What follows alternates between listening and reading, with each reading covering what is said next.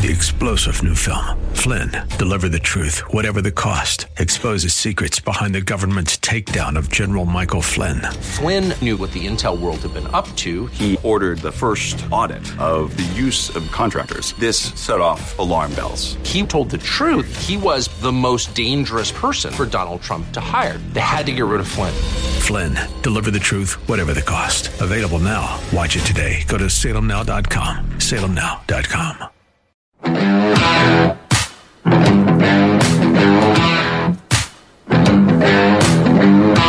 We wouldn't have time to read all 186,098. So many people decided on Tuesday that it would be a good idea to vote for a socialist to run Allegheny County. They probably didn't know they were also voting in another really important election. And now, it's time for The Jerk of the Week, starring John Steigerwald. That's right. Sarah in Amarato won 2 elections this week. What do you suppose it is that the 186,098 voters like about socialism? Maybe we should cut them some slack and assume that very few of them actually knew anything about Sarah or that she's a socialist and just saw the D next to her name and then let it rip. She got her start as a volunteer for Bernie Sanders and was so inspired by his cluelessness that she thought she could fool enough people to get elected to the state house. And she was right. And here's what she promised to do if she became Allegheny County executive, which she, of course, did. Quote, I will focus on narrowing the gap between the have and have-nots by investing our public resources into helping all of our residents meet their basic needs and build the pathways to opportunity in partnership with our nonprofit, private, and fellow elected leaders. We will bridge the divide left by the status quo by bringing government into our communities, starting with those hit first and worst by the downturn of industry, racism, and climate change. That's right. You got that? Sound familiar to you? You know what's funny? If you look at a map of the voter breakdown by precinct from Tuesday night, you see that the map is red everywhere except in the city, which means that the poop on the street party got most of its votes from the people who live in the areas where you're, most likely to find poop on the street in the future. And Sarah Innamorato, the head of the poop on the street party in Allegheny County, got enough votes to become this week's AM 1250 The Answer Jerk of the Week.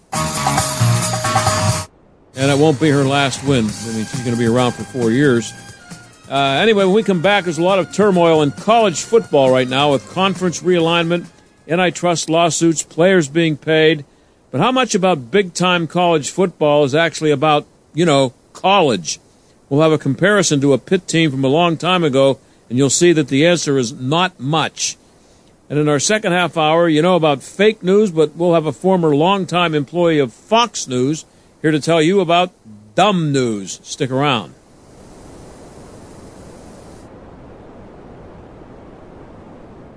Well, there's a lot of turmoil in college football right now, at least there is in major college football. Conferences are being realigned. Geography doesn't matter at all. Players are being paid. They're moving around from team to team. And it got me to wondering how much college there is in major college football. Jerry DePaula covers Pitt football for the Tribune Review. He joins us now. Jerry, long time no talk. Hey. Thanks for coming on the show. Hi, John. How are you? Good to hear from you. How are you? I'm doing fine. I'm doing well. How are you? Good. Good to hear from you. You're still out there on the beat, right, covering Pitt. Yeah. Every day we get down there, interview the players, interview the coach a couple times a week, and it's been a little strange this year because they really have underachieved in the not to the highest magnitude, but it's still fun. The games are still good. And you started as an ink-stained wretch, and now I don't know what you're stained by now. You don't get to use ink much anymore, but no, our newspaper publishes 7 days a week. Oh, does it still? Okay, so you're out there on the street too. Yeah, we're on the street and in the shop and save. Sometimes I can find it too. Good. Well, you've been on the Pitt beat for a while now, but you've been covering sports, as I said, for a long time. How is Pitt being affected by all of the changes? Well, Pitt, in the people who are running their collective, a guy named Chris Bickle who actually donated $20 million to the football program a couple of years ago. I don't know if he's a billionaire, but he's pretty darn close to being a billionaire. He's a Pitt grad. And, he struck up a friendship with Pat Narduzzi. He liked the way Narduzzi was running things. And he started this collective called Alliance 412, in which, a bunch of donors can get together and, pool their money, their donations to support the players, to get the players paid. And now every one of the players, or the scholarship players, are being paid a 10-figure sum once a year. So it's a little different than what you're used to back in the 60s and 70s. But it's the way of the world these days. Well, are there Pitt players getting paid 10 figures? 5 figures. Five figures. So yeah, $50,000 a year, something like that, give or take. Yeah. Yeah. So, and you, by the way, I don't mind the dog. I like dogs. So if he barks, okay. You don't have to tell him to shut up. I actually would prefer you keep quiet and let him bark. But so don't worry about the dog. I like dogs that much. So a few weeks ago, you wrote about the 60th anniversary celebration of one of Pitt's best teams. And I always think about that team, not because it went, because of what happened on the field so much, but how it compares to what's going on in college football now. And I've been thinking this for years, not just in the last few. So what was unique about that team? Let's start with that.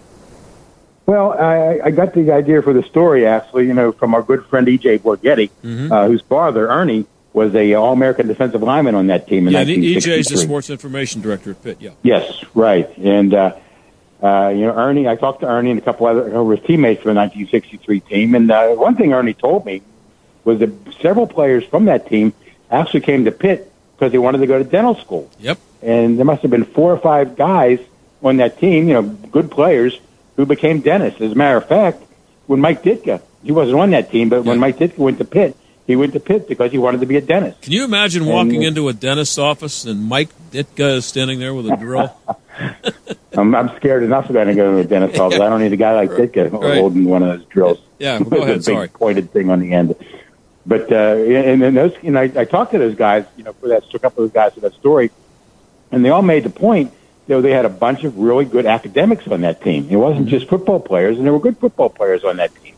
But guys who went on to do, great things in life. One guy very well played on that team was Paul Martha. Yep. Who became an executive with the Penguins and the San Francisco 49ers, under Eddie DeBartolo. And he was, was the top running back on that team. And, Ernie Borghetti was an All-American and several other guys. Fred Mazurek was the quarterback. He actually married the coach's daughter, John Michael Pelosin's daughter, which is kind of a strange situation. It worked out well, I guess. Yeah. But and that was a season where the JFK assassination, and it turned out that they had to delay the Pitt-Penn State game that year for 2 weeks. Yeah. And the bowl committees, the people in charge of the bowls, didn't want to wait. So Pitt was 9-1 that year. They ended up playing Penn State and beating them, 2 weeks late. But they didn't go to a bowl because they wanted to play Texas for the national championship. But the Cotton Bowl couldn't wait for Pitt to see if they would beat Penn State or not. And it turned out they were 9-1, but not invited. Yeah, and it wasn't that common for Pitt to be that good. They had some bad teams. They weren't quite as bad as they became after that, which they were terrible for about 10 years after that. Yeah, and so Johnny Majors showed up. Yeah. They were 1-10 in 1972, the year before Majors showed up. And Pitt people don't like to talk about it, and Pitt football fans don't like to talk about it. But Johnny Majors didn't recruit a lot of dentists, if you know what I mean. I don't think he did. They opened up the recruiting avenues in those days, 10 years later. And they brought in, I talked to Jackie Sherrill once, and he told me that they must have brought in about 100 guys. Yeah. It worked out for them because they ended up in the national championship, and they went to a bowl game for the first time in forever in 1973, I think it was. But the thing about that 63 team was that these guys, 60 years later, they don't regret the fact they didn't go to a bowl game and didn't get a chance to play Texas for a national championship. What they did was they forged some great relationships, and that's what happens now in college football. I've noticed that, even covering Pitt, in the last couple of years, these guys are, very close. They hang out together. They, do things together, and they forge bonds and friendships that last beyond their college years. And that's the one thing that the 63 guys told me, that, it was a shame, just because we lost the Navy and Roger Staubach, we weren't able to, go play for a national championship. But we still had a good time, and we made a lot of good friends. Yeah, and Rick Leeson was the top running back on that team. He became a dentist. Right. And you can I'm going to get to the reason I want to talk about this in a second, but anybody who's lived in Western PA for a long time and paid any attention to Pitt football back in those days, you saw the shingles hanging outside the dentist's office, and it was somebody you remembered playing Pitt football. They're still out there doing commercials, some of them. They're still working, so they're not in their 80s, they're in their 50s and 60s. But here's my point, Jerry. This is what I'm seeing what's going on in college football. I don't cover sports 100% of the time anymore, but there's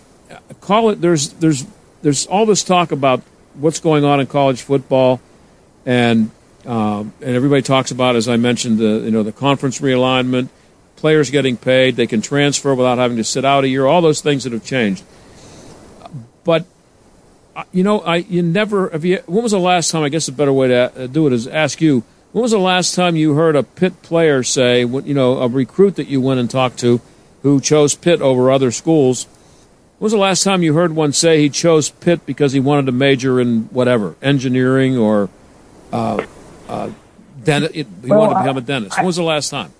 I haven't heard anybody who wanted to be a dentist, but I have heard guys, I've talked to a couple of recruits who announced their commitment, and they said, Pitt had a nice business school that they liked. Pitt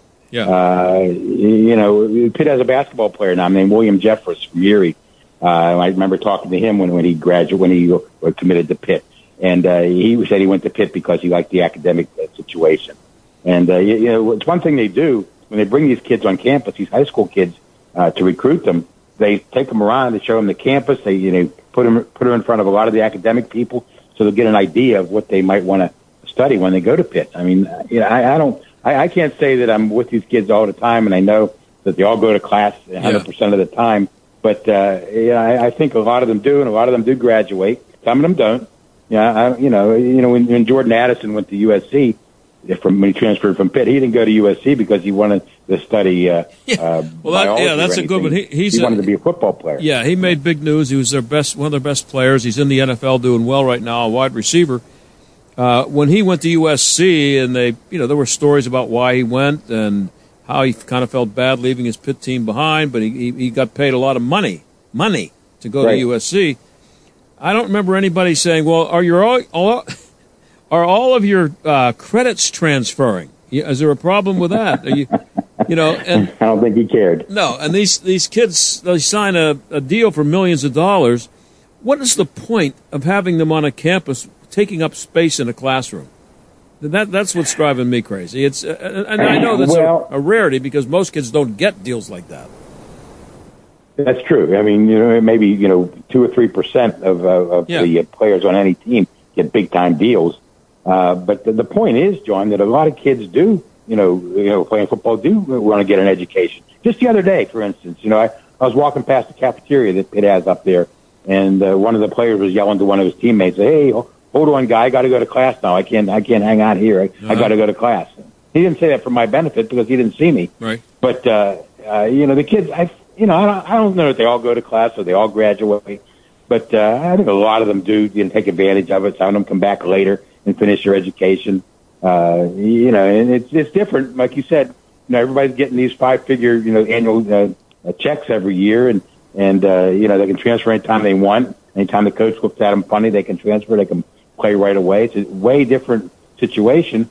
But the way I look at it, John, is the games are still fun. The games are so interesting. It's going to be even better next year when you get 12 teams in the playoff instead of 4. Mm-hmm. It's going to create a lot more interest, I think. And, whether or not Pitt's going to be in it, who knows?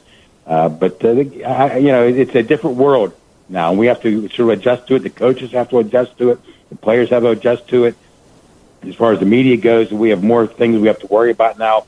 Transfer portal information, NIL deals. These kids are all getting these great deals. Kenny Pickett last 2 years ago when he was a senior quarterback at Pitt. He got a deal with a restaurant in Oakland where he could take his offensive lineman to dinner once a week free of charge. Yeah, and the Pitt would have been declared ineligible for a bowl game if that would have happened 20 years ago. Somebody would have found it. And the other things they can do is they can also put their name, attach their names to these charity functions. Mm-hmm. You remember Cal Adamitis, the long snapper, a couple years ago.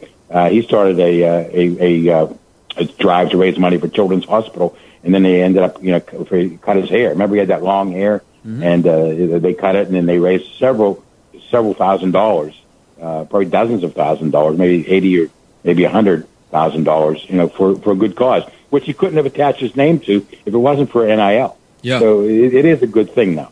We're talking to Jerry DePaula. He covers Pitt for the Pittsburgh Tribune-Review. I guess what's bothered me is that I think it's unfair in a lot of ways for kids. If you are nobody knows what Sidney Crosby got on his SATs, and nobody cared about Andrew McCutcheon, how he did in English class, because they didn't go to college. They came out and they became pros, and it just seems unfair to me that to this day, football players, if you're an 18-year-old football player, you still have your ability to become a pro dependent upon your ability to work in a classroom, and they have nothing. One has nothing to do with the other. But it doesn't happen in baseball. It doesn't happen in hockey. But it happens. That's true. That's true. It's a different world, and the NFL has a great feeder system that they don't have to pay for. They can get these kids trained, without spending a dime to train them, and it's a great deal for the NFL. It's a great deal. Now it's a great deal for the kids. If I had a son, and he was a good football player, I wouldn't feel bad about him getting a 5-figure check once a year. No, yeah. but I guess my point is that it's the college part of football has been taken out of it. As you said, you run into most of the kids are not going to the NFL. 98% of them aren't going to play in the NFL. Right. But you know what, Jerry, you know this. 88% of them think they're going to go to the NFL when they sign up to play at Pitt. That's true. And a lot of them leave school early to try to go to the NFL draft, and it doesn't work out for them. And see, that's happened numerous times. Yeah, and if you're a baseball player, you get sent to you sign with the Pirates, and they send you to a Class A team, and you don't get rich, but you don't have to worry about going to class. All you have to worry about is playing baseball, and you get paid instead of having to pay to go to college. You don't have to pay if you're a scholarship player. It pays to be an athlete, John. It really does. Yeah. And here's another thing, though, about the 1963 team. If you look at the team picture, there are 2 black players on it. That's 60 years ago. 2 black players. Eric Crabtree, I forget the other guy's name. Crabtree was a star. He was a wide receiver. Mm-hmm. But only 2 black players. So that's obviously changed big time. Well, the coaches, I guess they have to adjust on who they're recruiting, and they go out and what they do is they go out and they have to sell these kids, with NIL money. Yeah. And the best players aren't going to go to your school if you don't have enough NIL money. That's why Chris Pickle, the guy that donated $20 million to the Pitt football program, has put the collective together. So when Pat Neruzzi goes out in November and December and January and tries to get somebody to play quarterback next year, he's going to have some money in his pocket that he can offer these kids. If he doesn't have that money, that kid's going to end up going to Notre Dame or somewhere else. Yeah, and when those people would donate money before, it used to be to build a nice new weight room. And now it's they expect it to be a check written to a player to get him to come so the donor can go watch him on Saturday, right? Yeah, it's amazing, the amount of money that's being thrown around these days. Not just at Pitt, but and Pitt is just comparative small potatoes compared to schools like Texas and USC and what they're getting from their collectives. And it's the way of the world. And these kids aren't amateurs anymore. They haven't been amateurs for a lot of years, but at least now they're getting paid above the table, and it's all legal. And no one's going to get in trouble for offering kids a certain incentive to come to your school because everybody's doing it, and it's encouraged. You got to do it if you're going to survive. And Pitt really has to do it. And that's why this collective, this Alliance 412, is so important for the future of the program. If they don't get it, and they keep asking for donations, If they don't get those enough donations, then they won't get the kids that they need. Hey, it's a different world, but you're still in it. And say hi to everybody in the press box for me, and thanks for coming on the show. I will, John. Nice talking to you. Take care now. Good talking to you. That's Jerry DePaula, a good man, covers Pitt football for the Tribune-Review. I'll be right back.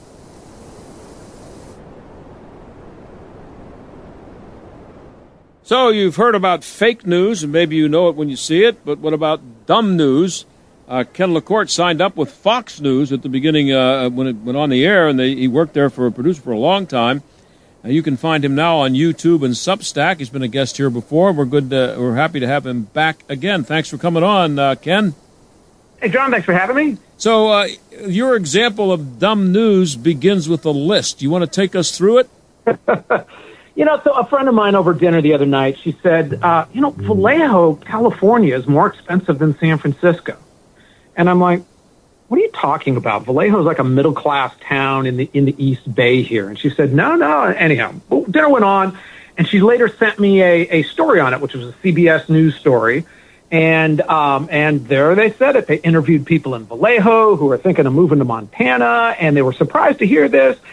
And so I dug into it, and I found out that and about 30 other news articles that I saw online were all based from a U.S. News and World Report, how they have those, they're the king of the listicles. Here's the college to go to, the city to retire to. Well, they had their list of most expensive cities in America. And like the top was weird. It was San Diego. Well, okay, but maybe, I don't really study these numbers all the time. But as I'm going down, I see number 7 in America is Salinas, California, which is like an overwhelming. It's an ag town, and I looked up the numbers. It's 79% Hispanic, and most of them are day laborers. So I'm like, okay, that's weird. San Juan, Puerto Rico, where the average rent price is $500. So I'm like, what is going on here? So as I dug into it, I looked that USA Today and World News, while they said, these are the most expensive cities, these are the cities, they literally say the cities that require the most wealth to live comfortably. And I'm like, okay, well, New York's number 11 on this list. This just doesn't make sense. So as I dug into it, what I discovered is that while they said that, they were playing a completely different game. They were trying to say, and I don't know why they were saying this is the towns that are most affordable to the average person who lives in this town. So in other words, they looked at Salinas, which again is mainly farmland and farmers and farm workers, and they said, wow, there's a whole bunch of people here making minimum wage, and they can't afford to live in even a modestly priced home, and so by their numbers, that came out as a least affordable. So it was kind of like, now I don't know if USA Today just kind of still called it most expensive, because when you make those lists, people love to print those up. If you're San Diego, hey, we're number 1. If you're Vallejo, You're like, hey, we're number 7. Right. And nobody's going to print a list of the median, the ratio between the median household income and the median expenses here is higher rather than lower. So I'm not sure if they were playing games, but it kicked off to where hundreds of thousands of people, maybe even millions, are just absolutely, completely wrong on this because it got picked up by USA Today, which then means it's printed in about 500 other newspapers around the country because they're like an AP type service or all over on that. And not one editor out of all of those places was able to say, wait a second, this makes absolutely no sense. So, in a way, though, I was kind of happy. Usually all the fake news is because, they're mad that I might vote for Donald Trump again. Yeah. This was actually just stupidity like the good old days. Well, and your point is the power of it, right? Somebody makes a list, and you make the assumption if you're reading it that, well, this person must have done a lot of research to come up with this.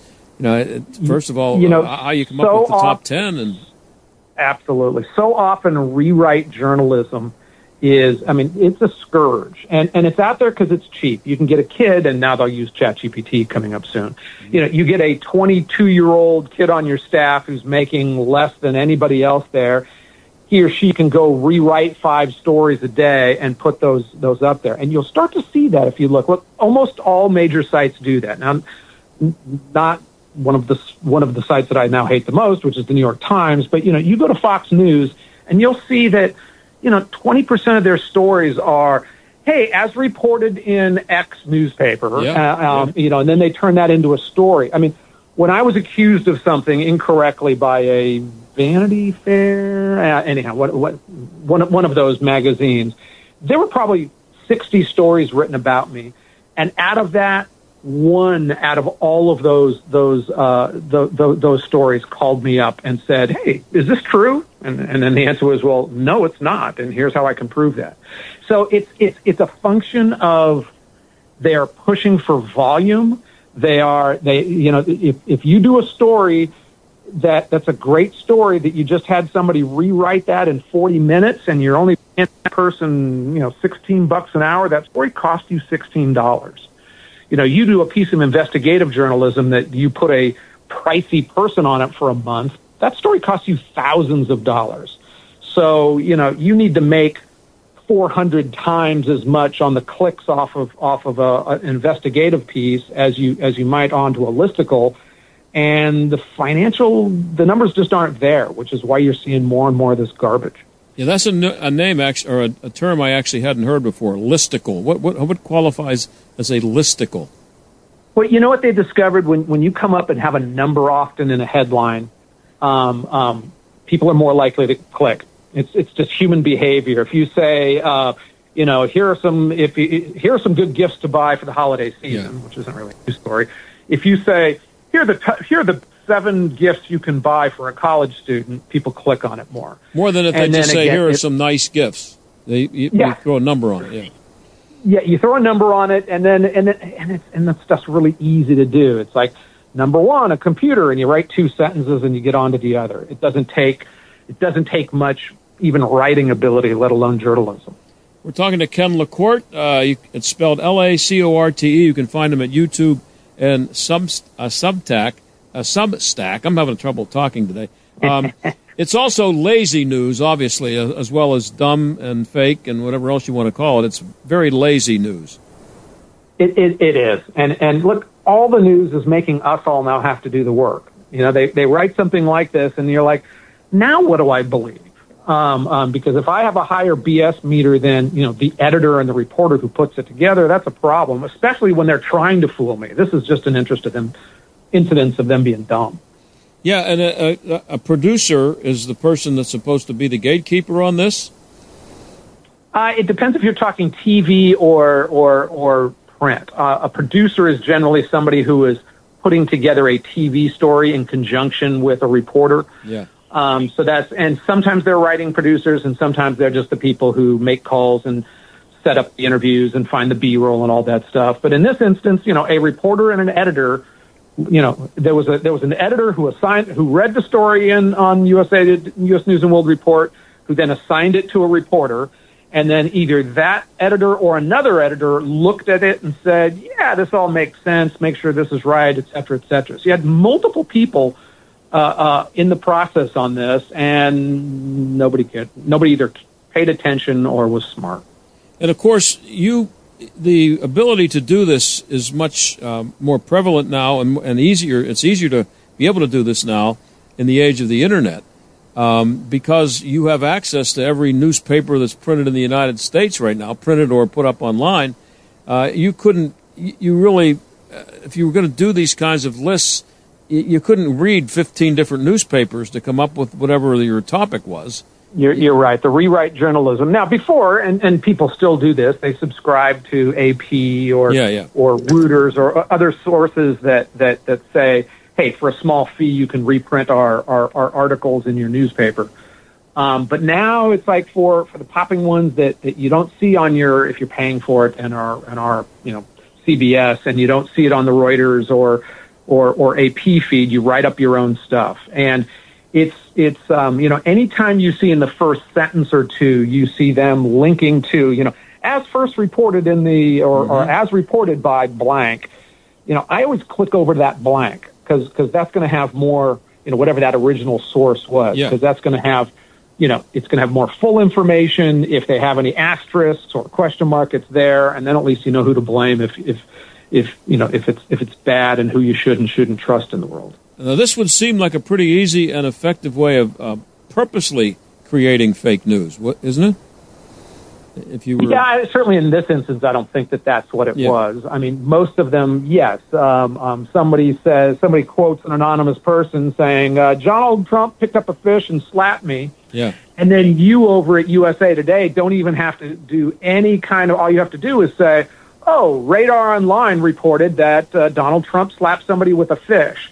And so that then even if the original story gets proven wrong, you're like, well, I didn't say it was right. I just said that Radar Online was reporting this. My reporting's correct. They did report that. So it also has the bad tendency of allowing editors and news organizations to kind of say, oh, well, we're kicking off that responsibility to whoever it is we were writing up. Don't blame me. Yeah. CBS reported that originally, so talk to them. Even though what they did is just, of course, expand on when that is bad news.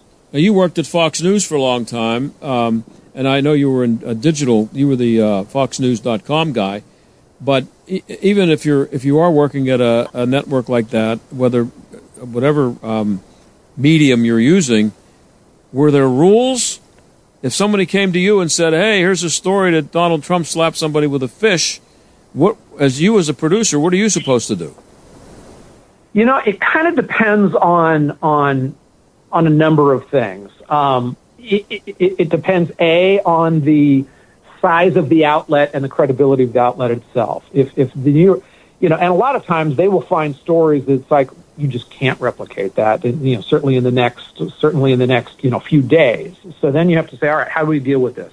For instance, Wall Street Journal said, had sources with inside Gaza saying, some of the some of the Hamas members were talking to Iran, and ahead of the attack on this. Mm-hmm. Well, there's no way that you and some reporters sitting in a newsroom some way are going to be able to confirm that or whatnot. So they're judgment calls, and that's when you have to determine, whose judgment you believe in, right? Yeah. So sometimes they're judgment calls. Sometimes something like this, it's like, wait a second, why is Puerto Rico? You're telling me Puerto Rico is more expensive than New York City? Get the phone, guys. Yeah. Well, or you also know that when it comes to politics, it's like, people have become so untrustworthy that you really have to have a high BS detector on it. Yeah, and you mentioned the list, a dumb little list about the most expensive cities to live in or whatever that somebody put together. And before I read your piece about it, I never really thought about it that much. But there's a lot of power in that list. If you are saying, in this case, it was the most expensive to live, I mean, if it gets around to enough people, it could cause thousands of people not to come to live in your city, and maybe it's a city that's looking to get people to live there.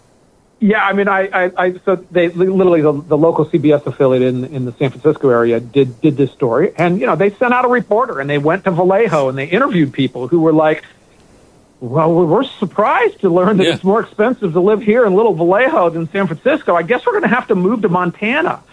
And I was like, well, that might be a good move, but not because it's more expensive in Vallejo than it is in San Francisco. So, Well, you don't. Yeah, when you're multiply stuff like this out times millions and millions of people, and sure. Well, when you're working in the media, and you and I both have done it for a long time, sometimes you lose sight of the fact of depending on where you're working, about how much power and how much effect what you say or write how much effect it can have, and the power of it. You have to be really careful.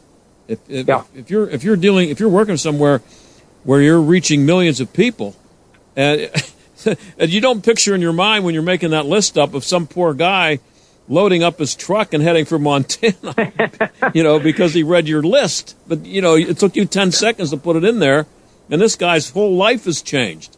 Yeah, no, it's very true. I mean, the power of the media, it's a massive megaphone, and it's and sometimes you have to remember that. My girlfriend's a reporter there for Fox News right now, and I tell her, it's like, when you're looking into that camera lens, and I don't tell her right before it hit, I'm like, you've got about 2.5 million people who are watching you. That's like, do the math, however many stadiums full of people, 30 stadiums or 25 stadiums full of people, and they're not 1,000 yards away from you or 100 yards away from you. They're 5 feet away from you. It's like, it's kind of mind-blowing when you think of the power of the media in those terms. I have about a minute. Even us right now. I mean, this feels like a personal conversation between you and me, and I know you've got thousands of people who are listening to us, and they're not in our room.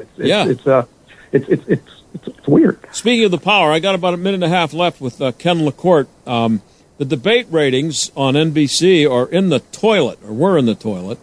What do you think of that? I think that a lot of people, and I'm one of them, who might be political junkies, I'm kind of like, I think this primary is over. Yeah. Unless they put Trump in jail and say he can't run. A judge somehow says he can't run. Do I really want to watch the other people fight for scraps to be number 3 or number 2 on this? It seems kind of meaningless. So why would I spend 2 hours of watching one person who's not going to be president attack somebody else who's not going to be president? Yeah, so I just lost all interest personally. And so there wasn't much chance of it doing well starting out. Yeah, I think unless somebody kind of has a breakout where you're seeing their numbers come up closer to Trump and like, wow, or he drops 10 points because he babbles on or again gets has the legal problem actually become a political problem for him. Look, his strategy on avoiding those debates, it was questionable ahead of time. You could make the argument earlier that, hey, is he showing his weakness, like he's afraid of people? It turned out to be an absolutely brilliant strategy. He makes them look like Lilliputians, and he's so big and powerful of a giant that he doesn't even have to come into the room. And and whether you're voting for him or not voting for him in the primary, I think people all came to that conclusion of he didn't need to be there. He's the boss. Hey, I'm out of time, Ken. People can find you at Substack and YouTube. Ken LaCourte, LaCourte. Always good to have you on. We'll talk again soon, I hope. Great, John. Love it. All Take right. care. We'll be back.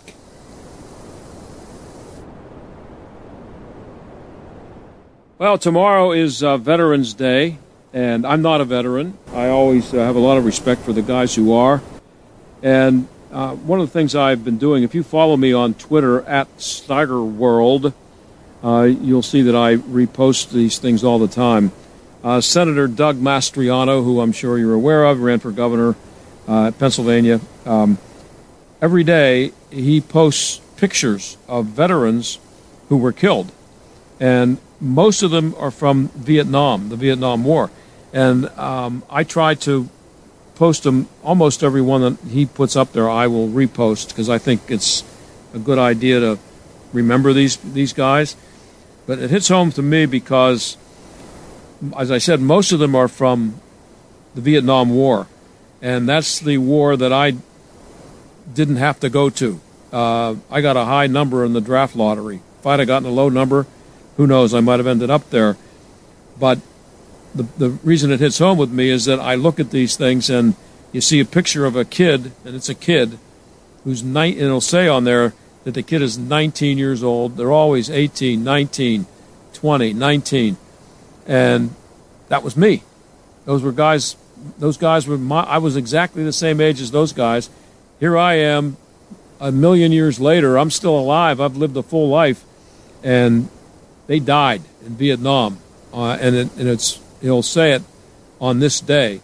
So today, just for example, he reposted, or I reposted this one from Senator Doug Mastriano. First Lieutenant Bernard Francis Kistler, Kistler, of Franklin, PA, gave his all on this day in 1966 in South Vietnam in Tay Ninh Province. Kistler is honored on the Vietnam Memorial in Washington, D.C. on panel 12E/line 43.